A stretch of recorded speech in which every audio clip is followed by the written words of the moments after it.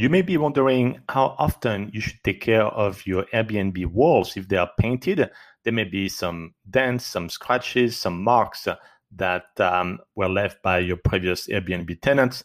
And maybe one mark is okay, or two, or three, or five. Well, what is the right number of marks that you should wait for to actually do something about the paint? Well, the answer is one. If you see one mark, take action. Why? Because if you don't, the next guy is going to see one mark. They're going to think, well, I can do a second one, a third one.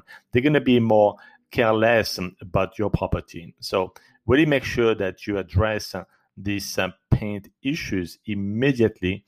You can have either the previous paint of the property you bought, and if you don't have it, you can bring a chip or samples of that paint to a local hardware store like Home Depot, and they will create a matching color. And then you can keep that small bottle of paint for any touch-up that you need to do in the property.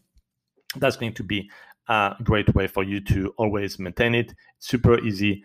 Don't wait for multiple scratches or marks on the wall to take action. Do it immediately, and you will see that it will translate in much better reviews as well on your Airbnb property.